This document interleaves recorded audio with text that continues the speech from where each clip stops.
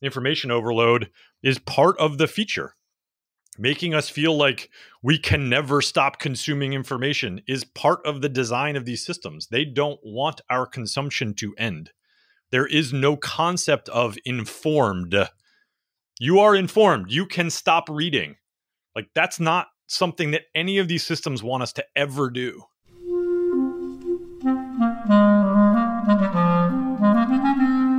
Hello, this is the Great Battlefield Podcast. I'm Nathaniel G. Perlman. A great political battle is being fought right now between progressives and the forces of reaction on the other side. This show is about the political entrepreneurs and other progressive leaders who are finding new or improved ways to fight. My guest today, Michael Slaby, is back on the show to talk about his new book, For All the People.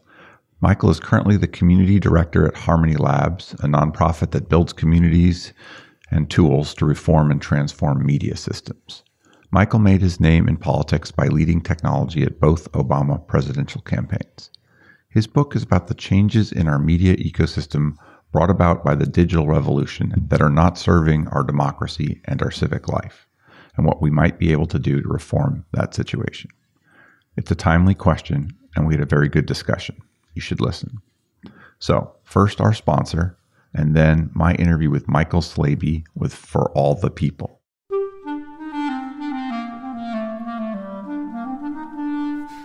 Check out the large, detailed, and high-quality political data graphic posters from Time Plots. Our visual history of the American presidency, for example, lets you see the Clinton, Bush, Obama, and Trump presidencies in full context. Time Plots library includes visual histories of the United States House, the United States Senate, the Supreme Court, and the Democratic and Republican parties. Find them all at www.timeplots.com. Use the code BATTLEFIELD for a discount.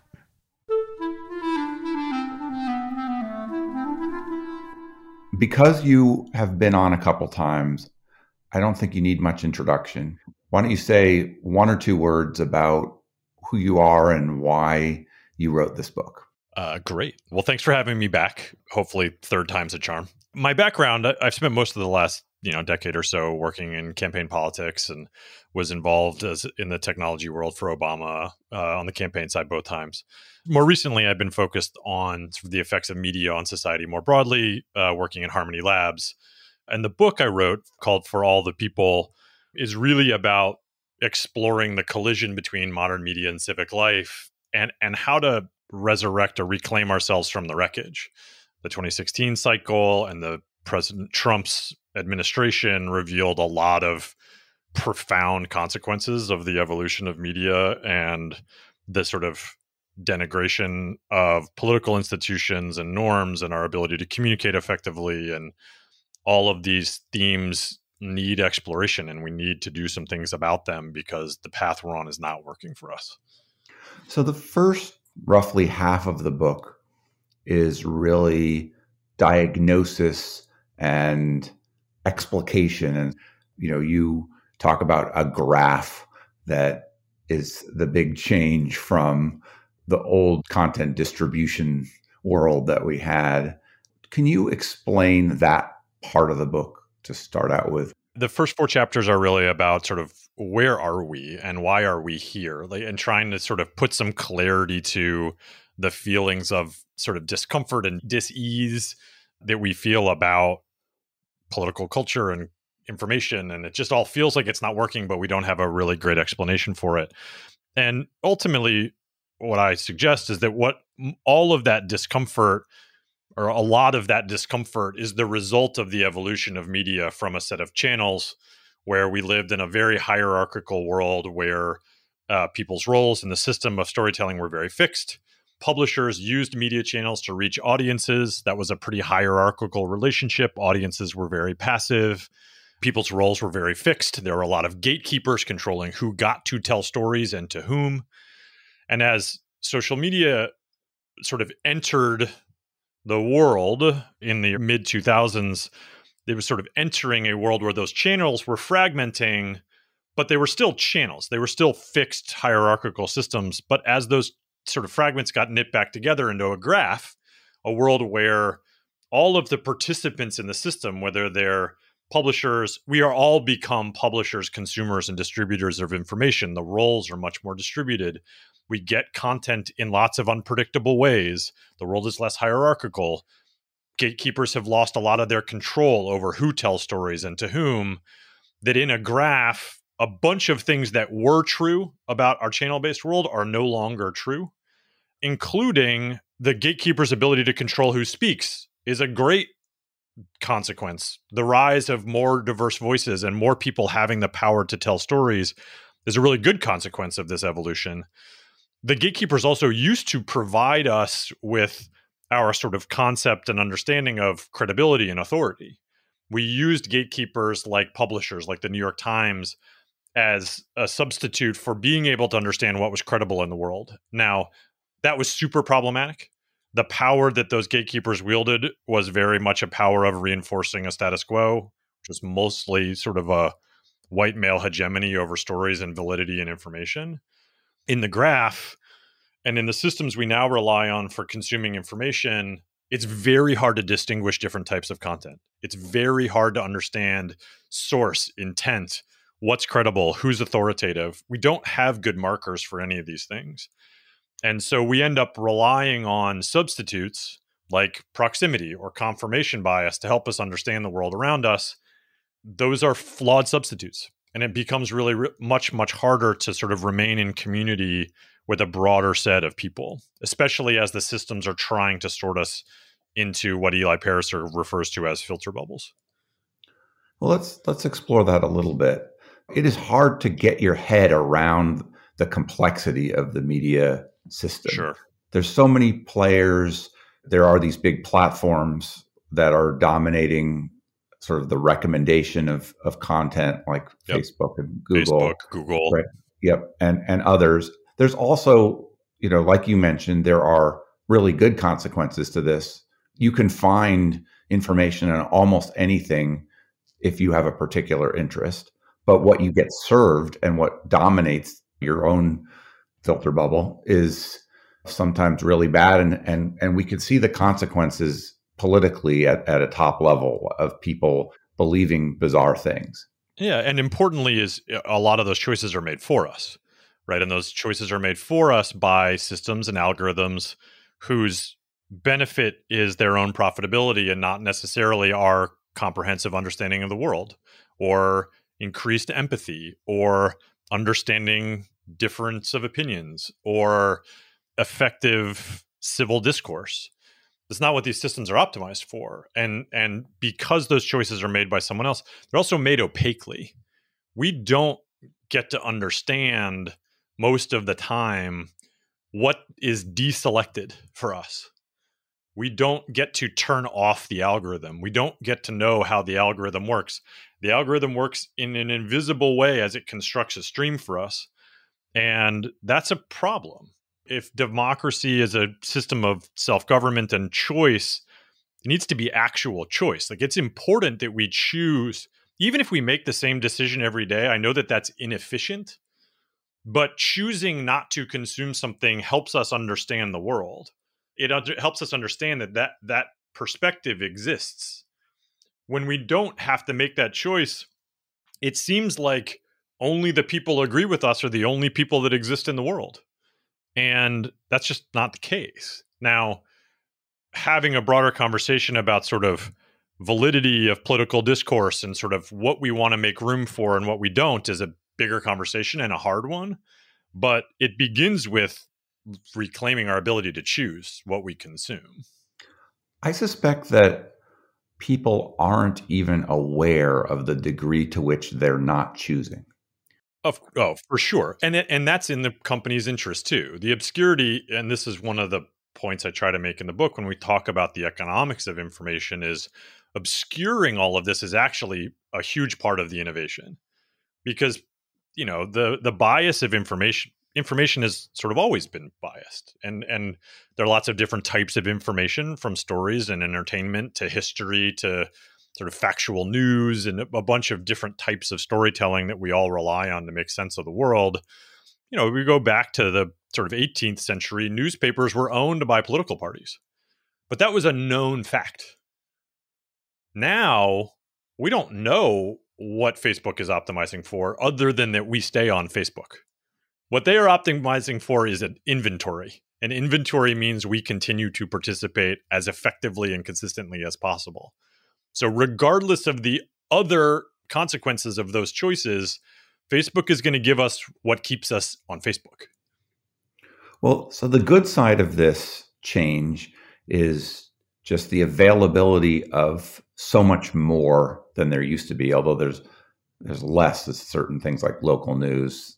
But what would you say are the worst characteristics of the change that's taken place over just the last 15, 20 years?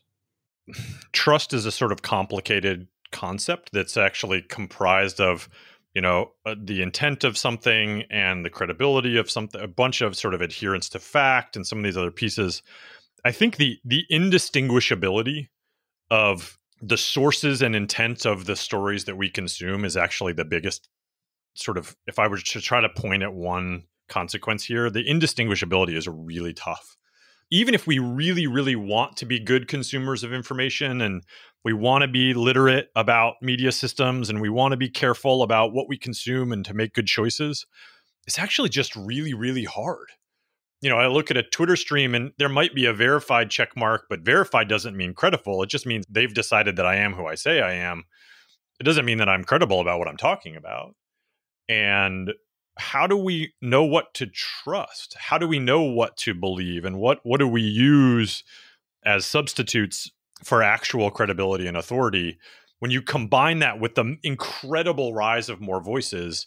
And look, the ability to tell stories and sort of the right to tell your own story is an expression of power, because the stories that we collectively believe in are how we make sense of the world. It's how society stays together. And so storytelling is really important.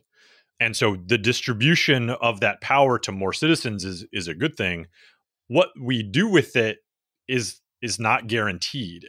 I sort of couldn't stop myself from making the great power, great responsibility joke more than once in the book, because I read and watched too much Spider-Man in my life, apparently. But I do think this is one of the sort of individual level responsibilities that we have to try to get our heads around, which is, if we have more power, what is the responsibility that comes with that? To tell the truth and to be humble and to be critical and skeptical in a healthy way about what we tell and how we tell our stories and share information, and what we consume and who we listen to and how we diversify our own streams and all those kinds of questions. Do we have a system right now where we select against stories that have those characteristics of humility and truth? Probably. Ultimately, I think we have a system that's pretty sort of allergic to nuance, in a system that's really optimized around sort of outrage and attention, that sort of being thoughtful and careful and nuanced makes it hard to get attention, especially when we think about something like sort of political Twitter sphere. It's a careful, sort of thoughtful, nuanced take on something sort of gets lost in all the hot take culture of sort of just declaring things to be true with no caveats, which is just not often. Like, the world is pretty complicated. Most things are actually pretty nuanced. Our systems are really not well designed for that. My experience of talking with people in conversation is that, a lot of this gets blamed on our attention span. The platforms love to blame us for this problem. We're just giving people what they want. I think that's bullshit. Just plainly, I think that people have a lot of time and attention for care and nuance and understanding things when presented with mechanisms and in ways that allow them to engage openly and honestly, and not put them on the defensive, and not force them to make a decision in 8 seconds, and not put them on their heels in a system of information overload that makes it almost cognitively impossible to continue to think carefully about something. Information overload is part of the feature. Making us feel like we can never stop consuming information is part of the design of these systems. They don't want our consumption to end. There is no concept of informed. You are informed. You can stop reading. Like, that's not something that any of these systems want us to ever do. When I was a kid and I got the local newspaper, I would read it from cover to cover. I read the whole thing. And then you went outside. Yeah, I did. Right? Like Yeah. that's pretty healthy. Like that sounds pretty healthy. Now look, the world is really big. Can you actually be fully informed about the whole world in one? Of course not. We have to make decisions about our frame of reference and what matters to us and what we want to be informed about. But even if we narrow down to a topic that we really care about and want to be informed about, the systems we rely on to get that information, they are interested in like promoting FOMO. They are interested in promoting the idea that like you don't really know everything. You need to keep reading, read, click more, click more, click more. It's exhausting, especially right now, a year into the pandemic, where so much of our lives are digital and virtual and online. This sort of information exhaustion and overload is so palpable. A lot of people are talking about the intensity of the exhaustion, and it's very real, right? Like it's, Daniel Levitin talks about this in his book called The Organized Mind that I reference a couple times in my book, around just the cognitive limits of how much information we can process at any given moment. And that these systems are all designed to put us past that limit all the time, constantly.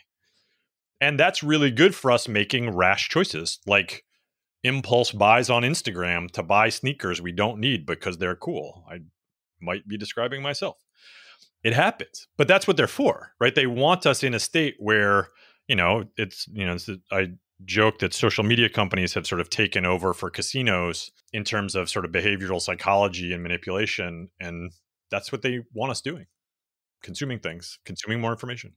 It feels like if you don't think about it, you kind of imagine that the media ecosystem as we see it right now, the media system evolved naturally, kind of like capitalism, right? Like in general, like it is what happened. Therefore, another massive set of systems that aren't working for us.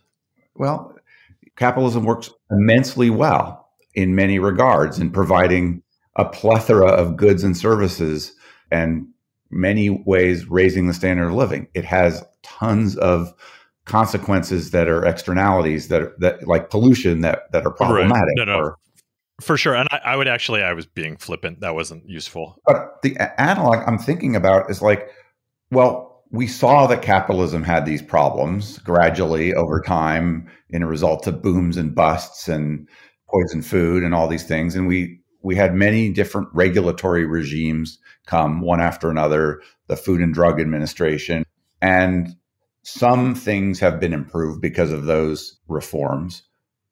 Is this media system as it is currently evolved reformable? What are the moves that we can make as a society? 100% reformable and redesignable and regulatable. I do not believe that the sort of dysfunction we feel is an inevitable consequence of modern media systems or social media. I think that's a total cop-out. I think these are systems that, just like capitalism, these are systems that were designed by people and are working well for the benefit of their designers. They're just not necessarily working well for society as a whole or for our civic life in particular. And part of that is that I think to a large degree, the evolution of these systems was allowed to happen, to persist, to explode pretty organically without a lot of direction. And I think early on, back in the, early days, the sort of Vint Cerf, TCP IP days of DARPA and the ARPANET and Tim Berners-Lee inventing the World Wide Web and the very academic early days of the internet, there were some implicit beliefs about what greater connectivity was going to do for society, and that it was going to lead to greater diversity of voice, which it did. And it was going to lead to more information for more people, which it did. But it was also going to inexorably lead to more effective, more participatory Western liberal democracy. And I think that's an assumption that was not a given. And because we believed that it was implicitly true, we did not make it an explicit requirement of how the systems work. And we allowed sort of the engine of commercialization to take over for the growth. And all of the things that get optimized for in commercial contexts around private benefit and profit took over for all the public goods and public benefits that we need from our public sphere. And so ultimately, taking back that conversation, articulating again, or for the first time, what do we need from these systems relative to civic life? How do we need these things to work?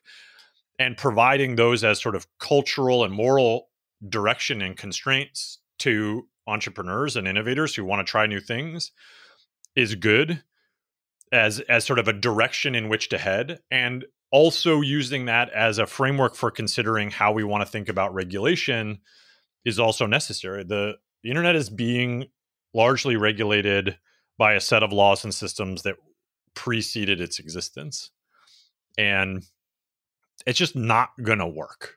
Systems that were designed to regulate terrestrial radio and broadcast-oriented, spectrum-oriented media just aren't really well suited to thinking about modern distribution engines of information. We just need some new language. Even things like the fairness doctrine and the concept of a common carrier and some of the other things that exist in our telecommunications regulatory framework, we don't really have the right language and vocabulary built into the system right now. So it needs to be updated. It needs to be updated with a lot of care and intention, and which is where I think this sort of values conversation about what we want matters a lot, so that we are careful about unintended consequences on the regulatory side too.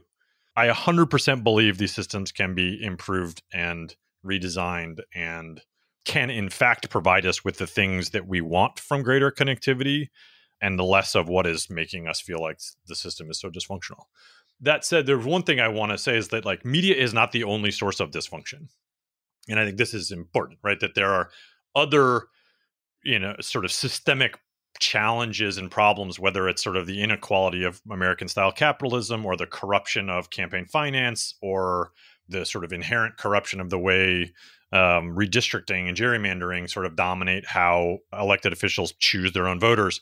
There's a bunch of forces that are making our civic life dysfunctional and feel like a swamp. And the media systems is part of it and is a big part of it. And I think improving those systems allow us to have healthier discourse about these other problems. But it's not like Facebook is destroying democracy. Like, that is a wild oversimplification that is not useful. Well, deciding to tackle something like this, that's an ambitious aim. It's an ambitious book. It's wanting, kind of proposing wholesale changes to the way the country and the world receive information is, that takes a certain amount of bravery to wade into that and tangle with it.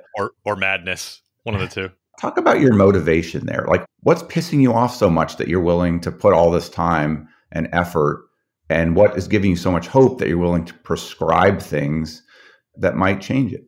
To a certain degree, I look out at America and our civic life and the world, and I am frustrated by the dysfunction that I see particularly in our national politics, and I've had sort of a front row seat for a lot of that. And that's sort of where I sort of started feeling the frustration and the disconnect between my experience of politics and civic life with the experience in community in the small town where I live, and the disconnect between those experiences. And that I fundamentally believe two things. One, that the dysfunction we feel is taking us off track in a way that keeps us from being able to address the bigger questions that we need to figure out about the future of humanity and where we want the country to go. And that without addressing some of the information system problems, we're not going to address the other things. We're just not going to be able to do it. And I strongly feel that we have to figure out how to address some of those things, or the future of the country and humanity looks very ugly and mean and a little scary. I just don't believe that that's sort of the destiny of humanity. I believe that humans are actually quite good at living in community, and that we have a capacity for empathy and faith and interdependence that is belied by sort of the dysfunction and sort of inequality and negative sense of the politics of destruction and the sort of tyranny of outrage that we see in our national politics is just really not what we're meant for. And if we're going to embrace the possibility of something better, we got to find systems that are going to let us do that. Partially, you start with what you know. And so when I think about, moving in a healthier direction as a country, that is a much bigger and broader conversation that includes millions of voices that need to be part of that. What I know and I've come to see about sort of technology and media and information is that these are things that are getting in our way. Like a lot of things people talk about, you write what you know. So I'm writing what I know and I'm trying to contribute. This is a conversation that's going on and it's been going on before me, and I am joining this conversation. Like I'm not inventing fire here, but I'm trying to be productive about contributing to a conversation that is solvable and not just about the temperature of the dumpster fire, right? That like, yes, we need to diagnose. And I, like you said, I spent a good chunk of the book diagnosing where we are and why I think we are where we are and how bad is it. But just getting clarity about the nature of the water we're drowning in is not sufficient. Like we actually need to figure out what we're going to do. And I think part of what is required is being willing to attempt to suggest paths as a way to start the conversation about where we want to go. And so that's really what the back half of the book is all about. It's interesting to me that you started this project well pre-Trump, because the Trump effect exposed so much about what is dysfunctional, because he somehow hijacked the system. I don't know how much to give him credit for ingenuity in that, or just like the way he is worked, but he knew how to find attention. He knew how to do it in a very cynical way and in a kind of a way without any nuance whatsoever. But he showed us that he could take what seemed like a solid functioning democracy and turn it into a potential personality cult driven authoritarian wannabe nature. I mean, like totally huge, scary. And he's not done. No, he's not. And I think the really important word in all of that was seemed like a functioning democracy. I think President Trump was to a large degree an inevitable symptom of the direction the system was going. He's sort of an emergent phenomenon of the dysfunction of like maximizing the like allergy to nuance and focusing on outrage as a mechanism of attention and self-centeredness and obsession with celebrity. And he was to a large degree sort of the ultimate expression of the dysfunction that the system is creating. And that is a very bright spotlight. To your point, his presidency alerted a much broader community to this conversation. I was sort of exploring this idea about the evolution from channels to graphs back in 2013 as I was looking at the experiences that I'd had in the Obama campaigns and what was unique about what we were doing and what was so different about the landscape in which we were operating, and trying to make sense of that was where I started the exploration for this book. And what President Trump provided to this conversation was the stark relief of a spotlight, showing us just how dysfunctional things could get if we allow them to continue to persist. That this is our normal until we make it otherwise. That the expression of rage and violence and the normalization of political violence and attacking other people, these are normal until proven otherwise. Until we push them back out of normal political discourse, violence is now a normal feature of national dialogue. That's a problem. That is deeply anti-democratic. That is deeply authoritarian in its sort of basic essence. And we're going to have to do something about this. We have to be proactive about addressing the things that are not working. The basic momentum of these systems is now so bad that if we're not actively pushing back against them, we're moving backwards.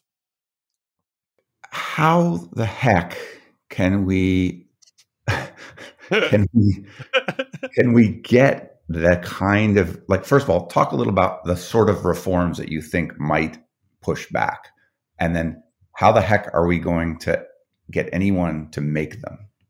Yeah, I mean, some of them at a regulatory level involve sort of reconsidering the Telecommunications Act that's been amended a few times, but has not been sort of whole scale reimagined in a long, long time. And that includes a conversation. People like to talk a lot about Section 230, which is the piece of the Telecommunications Act that absolves online distributors in particular, of liability for the content of the system. So it keeps Facebook from being liable for people doing crazy shit on Facebook. I think removing that Section 230 without thinking more holistically about how that's part of the system is a little risky, because I think it calls into question all content moderation. But I do think, for instance, platforms having some responsibility for the consequences of what they distribute is part of the future, is part of a healthier system, right? So the introduction of liability for a lack of transparency and moderation, or not moderating things that are genuinely considered dangerous. And how do we adjudicate that?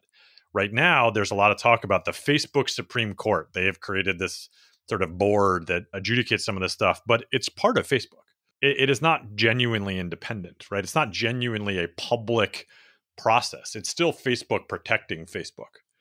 And so while it might be a sort of a nod in the right direction conceptually, it's still a private system propping up a system of private profit. It is not really moving us in the right direction. Now, it might be a model for a better public discussion about, what do we consider dangerous? What do we need to exclude from civic discourse? And how do we want that to work?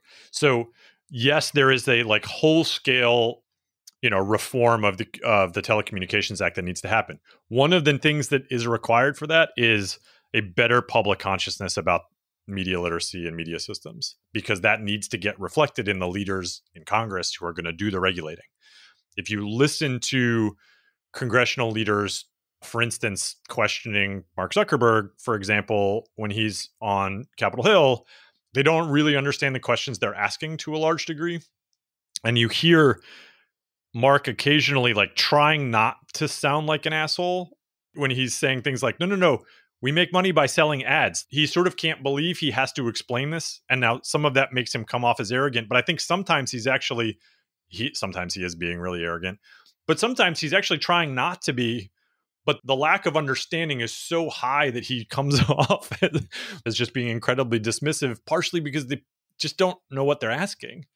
And that's got to change too, right? So that means people with higher levels of media understanding and literacy being part of the process. So new people running for office, things like Run for Something, encouraging more younger, digitally native people being part of our regulatory systems and elected officials is part of the solution here.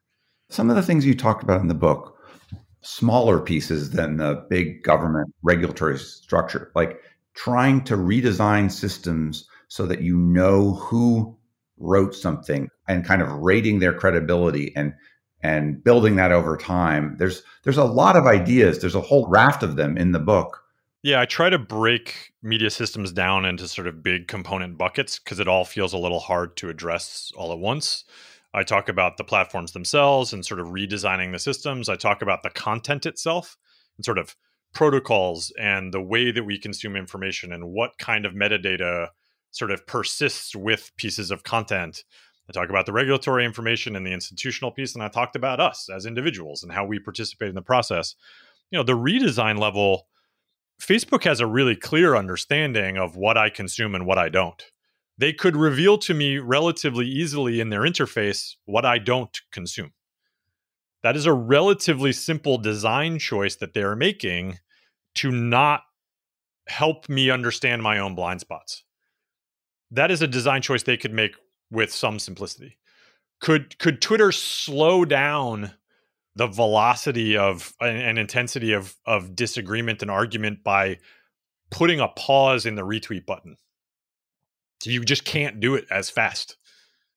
Might that help keep the temperature of conversation in a more manageable place? Some of these things are very small design decisions. What's important about them is they are informed by different values. And that's the piece that we've got to start articulating, that we want these systems to be healthier contributors to a healthier civic life. and that we aren't willing to accept they are just going to exploit us for their own profit, that that's no longer good enough. And that may come from things like advertising boycotts, where the only point of leverage for a profitable private company is to attack profit. And doing those at a sufficient scale and with a sufficient intensity to actually move the needle on their balance sheet means that has to happen at a very big scale. And that's the hard part about those kinds of efforts, right? You know, you see post the January 6th riot, lots of companies talking about not contributing political contributions in Q1 to organizations that were complicit in the riots. Well, guess what? Nobody gives political donations in Q1 right after an election. They're not going to give any money that quarter anyway. They're just trying to get credit. They're just trying to put out a good press release. They're not actually taking a moral stand. So can we actually help articulate publicly what we want from healthy, what we want from better systems, and try to create some moral consequences for failure to be good actors in the system? That's part of it too. There's a public advocacy component to this as well. I mean, there are some good actors. Like on election day, I had a fairly high state of anxiety. Yeah, me too. And so I went into my wood shop in my garage and I turned on NPR rather than, say, watching CNN.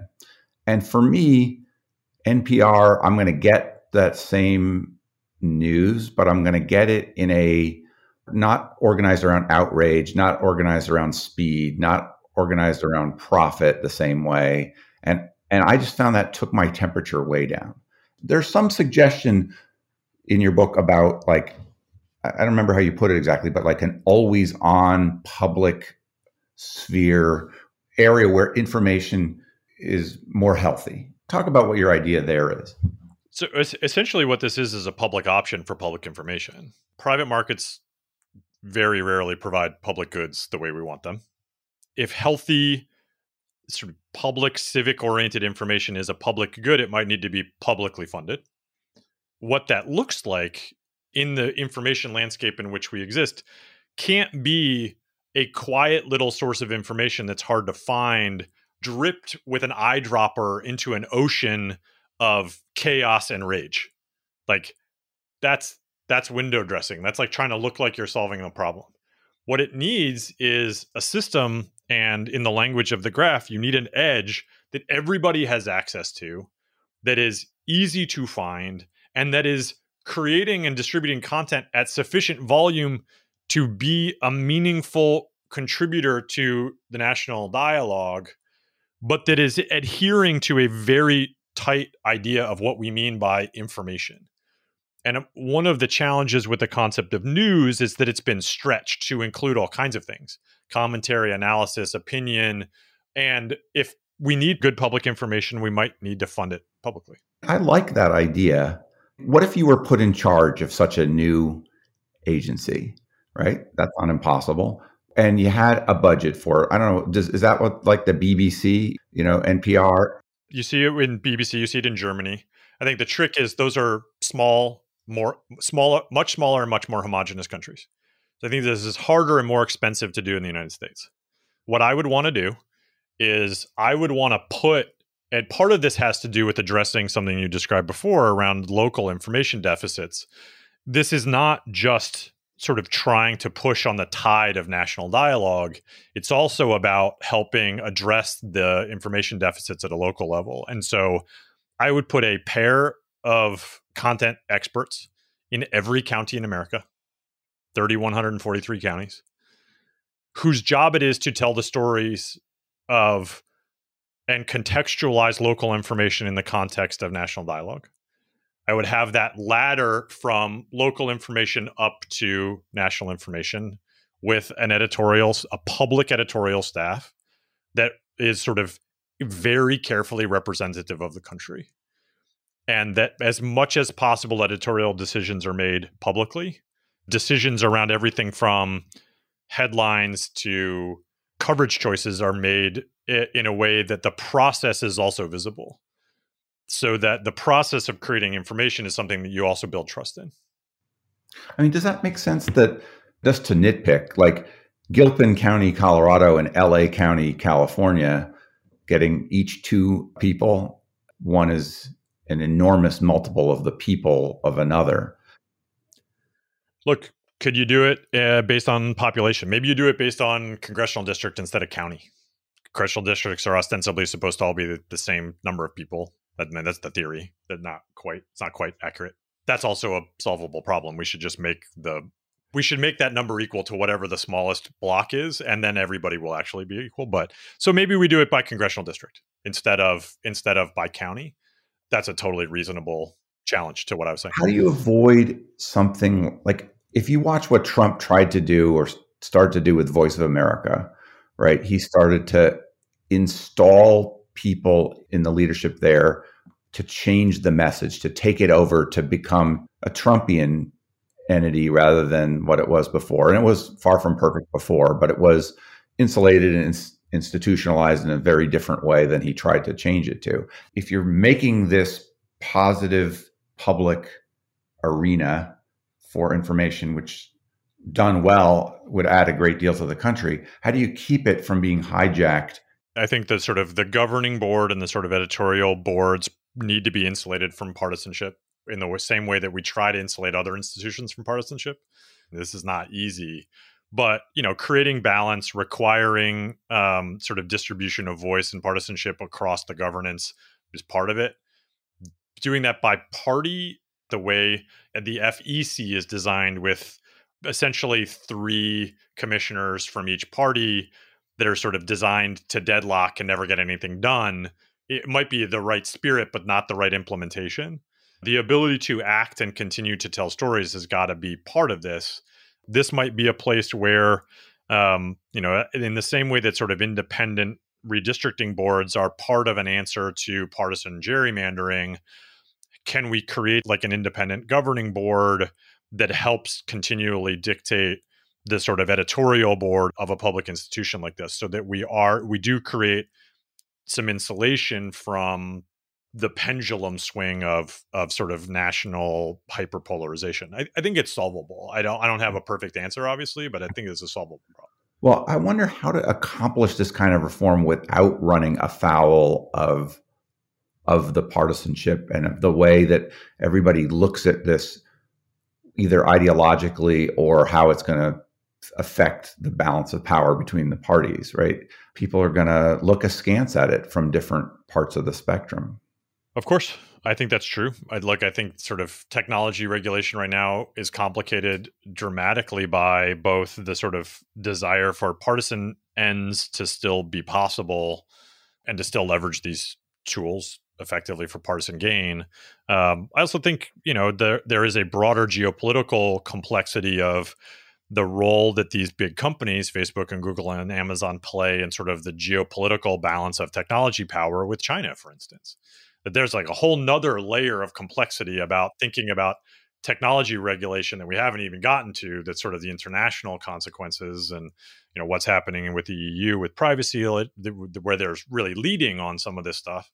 It's really, really complicated. To your point about can we make these kinds of big changes in our current system of government, it's really tough. And one of the things that I am worried about the current administration is that the urgent need to address the public health crisis and the sort of consequential economic challenges that we're facing are going to crowd out the civic crisis that we're in. We have to figure out how to walk and chew gum at the same time, or we're going to sort of end up sort of saving the democracy only as it sort of slides off the hill and not really address the underlying pieces that are keeping our civic life from working. Do you have a sense of who in the new administration might be interested in this problem and who's starting to work on it? There's some people in the news coming in on the anti-monopoly front, and there seems like there's some angles that might FTC. Look, the monopoly power question and antitrust is a big piece of this. Sort of the basic monopolistic economics of the way the sort of winner-take-allness of our economy is a piece of this for sure. And there are people loudly talking about that in really, really good ways. Look, I think there's a lot of ambition in the Biden team around sort of reclaiming these systems for good. I think the question will be one about, as always, about political will.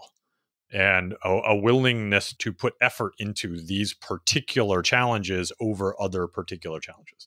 That's ultimately going to get centered around, the president and the chief of staff and the same centers of power that exist in every administration. My hope is that the people going into the FCC and the FTC and coming into, some of the other sort of less well-known sort of levers around sort of digital transformation, the CTO in the White House and some of these other places are given enough weight and enough importance by the sort of traditional power centers, meaning this chief Ron Klain, the chief of staff's office, to be able to really push. And I think that's the biggest question mark. Are we willing to do it? So there's that top-down piece of it, which is, I think, at some point inevitable to solve it. We need that. But there's also sort of this, I know you have an interest in sort of the entrepreneurial side of this, which is more the bottom up. What do you see out there in terms of innovations that might help lead us towards solutions? Yeah, I think a good example of something where you see a group trying to address, for instance, the credibility gap of like the indistinguishability of what is credible and what is not, as a group like NewsGuard. They have a largely human curated system for keeping track of the credibility of information from different sources over time. And it works as a browser plugin. It's not perfect, but it's a really good attempt at starting to try to create a greater level of distinguishability around something that we really need to be able to distinguish, which is what is credible. And I think this may be a place where, I think cryptocurrencies are sort of the most obvious and like noisiest proofs of concept of what blockchains do. This might be a place where a blockchain or like a public ledger is actually really valuable as a way of being able to keep track of credibility over time from a person in a public way that's immutable. One of the problems with our current landscape is lack of history, no memory.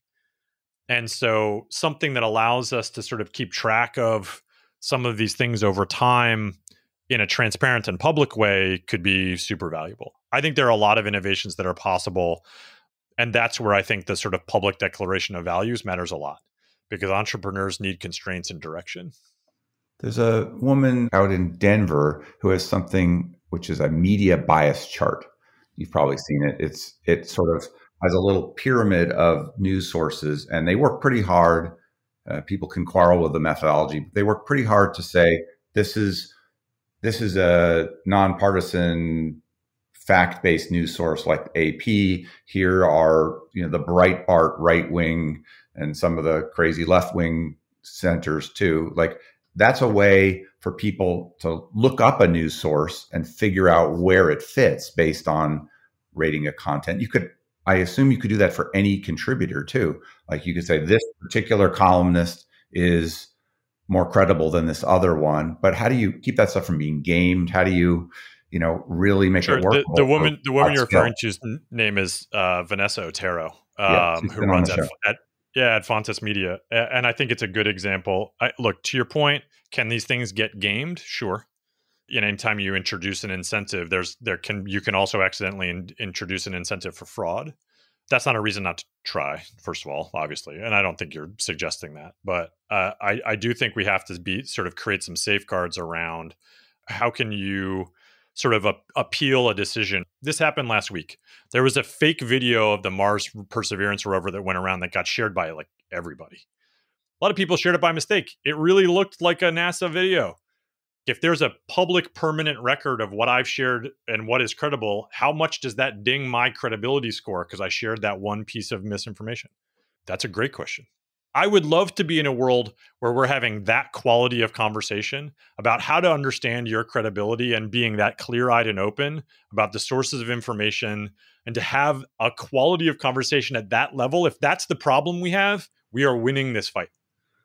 A lot of times the way that we've accomplished substantial change has been with social movement. That's how we get the Civil Rights Act or many other examples. Can we create a social movement around democratizing our media and making it more healthy and stand for civil society? I do think there is, because we are the inventory, we are part of the supply chain that makes the system work. the more that we can reclaim our power in the system, the more power we have collectively around public advocacy. So I think that's where media literacy and understanding our power and our role in the system is a starting place for starting to express that power and demand that these systems work for us instead of exploit us. There's no question in my mind that that kind of organizing is possible. We're talking about a really complicated systems that we all also dependent on. And so reforming them is tricky. Like, I'm not suggesting that it's easy or simple, but I do think there is a lot of individual power to be had here. What's giving you the most hope, Michael? I start from a place that I think we're capable of sort of better than what we're getting. What gives me a lot of hope is that the next generation after me is so much more natively comfortable with understanding the nature of how stories work now than we are, and sort of the boomers that came before me, that the sort of native understanding of this new architecture is going to make it easier to address these systems. The lack of understanding, the disorientation, is part of the problem we see in regulation. It's part of the problem we see in why misinformation and disinformation are more effective than they've ever been. Those concepts are not new. Propaganda is not new. Their effectiveness in systems where we are easy to manipulate might be greater than ever. And that is partially a consequence of our misunderstanding of the systems. So I have a lot of hope in that people I talk to who are sort of native to these systems have a much healthier level of skepticism about what they consume. They have a much different sort of attention to detail around how they engage with these questions, and they engage with them much more naturally, which is a great starting point. Well, I really appreciate you taking the time to talk about your ambitious and interesting book today. Anything else you want to say? I'm grateful to have me on again. Hopefully, like I said, hopefully the third time's a charm. Maybe I get to come back for a fourth. Got to write another book.